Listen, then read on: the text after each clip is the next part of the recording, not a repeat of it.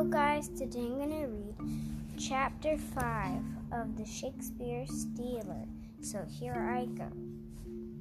You might sit down, Siren Best said, before you fall down.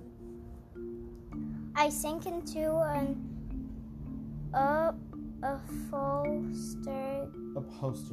upholstered chair. But I thought, you thought the one who brought you here was to be your master, Bast shrugged.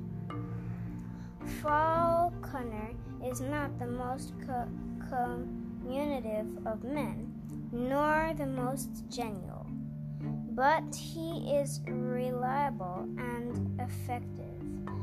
I could not go to Yorkshire myself because, well, for various reasons. He got you here in one piece at any rate. Mostly. Baz chuckled. Neither is Falconer the most considerate of traveling companions, I warned. Have you eaten? Good. He shoved his papers aside, took up a pipe, and filled the bowl of it with tobacco from an earthenware jar. Then we can get right down to business. You'll be wanting to know what's expected of you. Though my seat was comfortable, I shifted about nervously. Very well. He went to the fireplace, touched a tapper to a live coal, and lit the pipe. The first thing I expect is that you say yes rather than I. Your task, it will not require you to speak over much, but I'd as soon you did not brand yourself as complete rustic. Understood? I mean, yes. Excellent. His manner, which had become prickly, turned cordial again. Now, when you go to London... London? Yes, London. It's a large city to the south of here. I ken that, but let me finish. Then ask questions. When you go to London, you will attend performance of a play called The Tragedy of Hamlet, Prince of Denmark. You will copy it in Dr. Bright's character, and you will deliver it to me. Now, any questions? I scarcely knew where to begin. Well, how that is, they will not object. The men who present the play, only if they discover you. Naturally, you will be as surreptitious as possible, and they do discover me? I asked, thinking of the sermon copifying affair. Bass blew out a cloud of smoke, which made me cough. The Globe's audience is customarily between 500 and 1,000. Do you suppose they can watch over every member of it? I wis not. You wis not. Of course they can't. You will use a small table book, easily concealed. He rummaged through the riot of papers on his writing desk. You see how easily it is concealed, even if I can't find it. Finally, he came up with a bond pad of paper the size of his hand. There, keep it in your wallet. You have a plumbago Tobago pencil? Yes. Any further questions? And I might ask, for what purpose am I to do this? Bass turned a penetrating look at me. Does it matter? Nay, I was not. I was only curious. He nodded and scratched the balding top of his head. You'll know sooner or later, I suppose. He puffed thoughtfully at his pipe, then continued. I am a man of business, Widge, and one of my more profitable ventures is a company of players. They are not nearly so successful as Lord Chamberlain's or Admiral's men, but they do a respectable business here in the Midlands.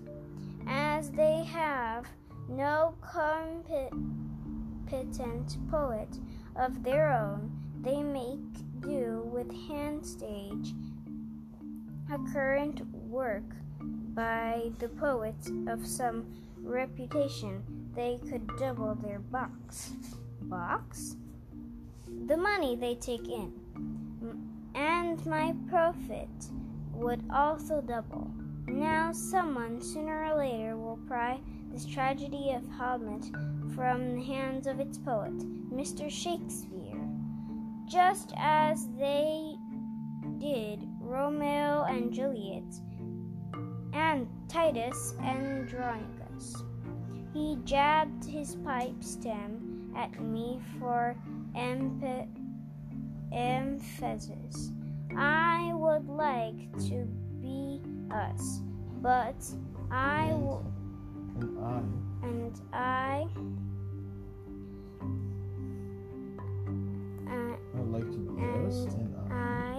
would like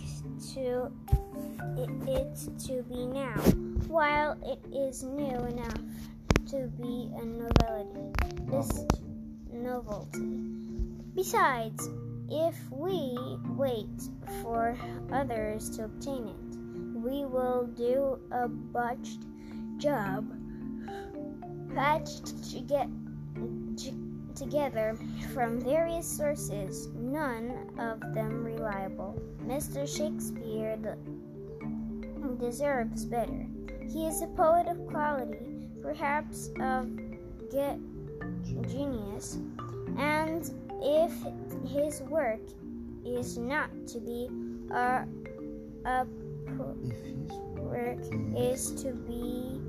appropriated, it ought to be done well. That is your mission. If you fulfill it satisfactorily, the rewards will be considerable. If you do not, he gave a wry smile. Well, Falconer will make certain that you do. The anticipation that had been growing in me suddenly soared.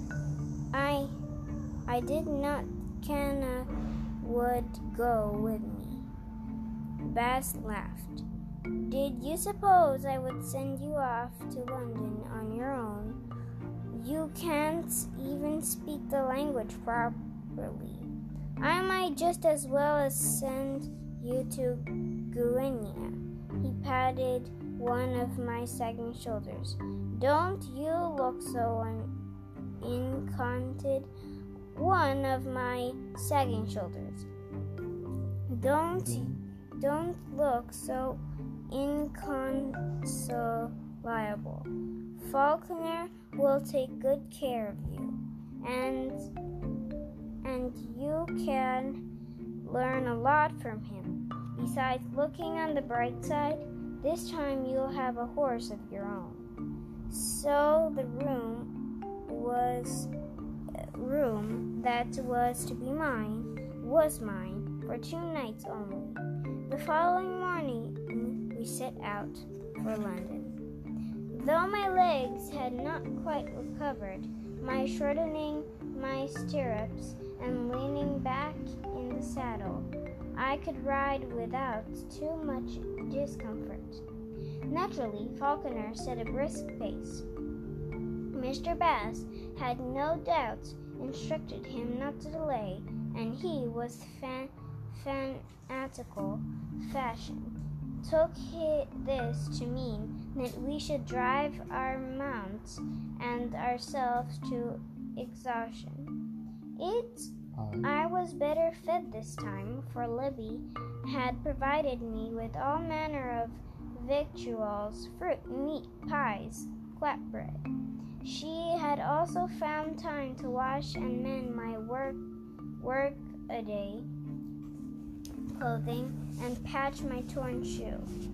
When I thanked her, she had waved my words away. Trush, it's no more than is expected of me.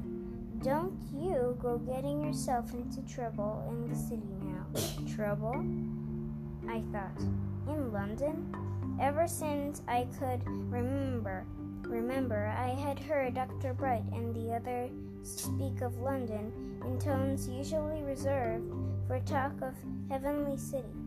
As the earth was the center of the greater universe, so London was the center of our miniature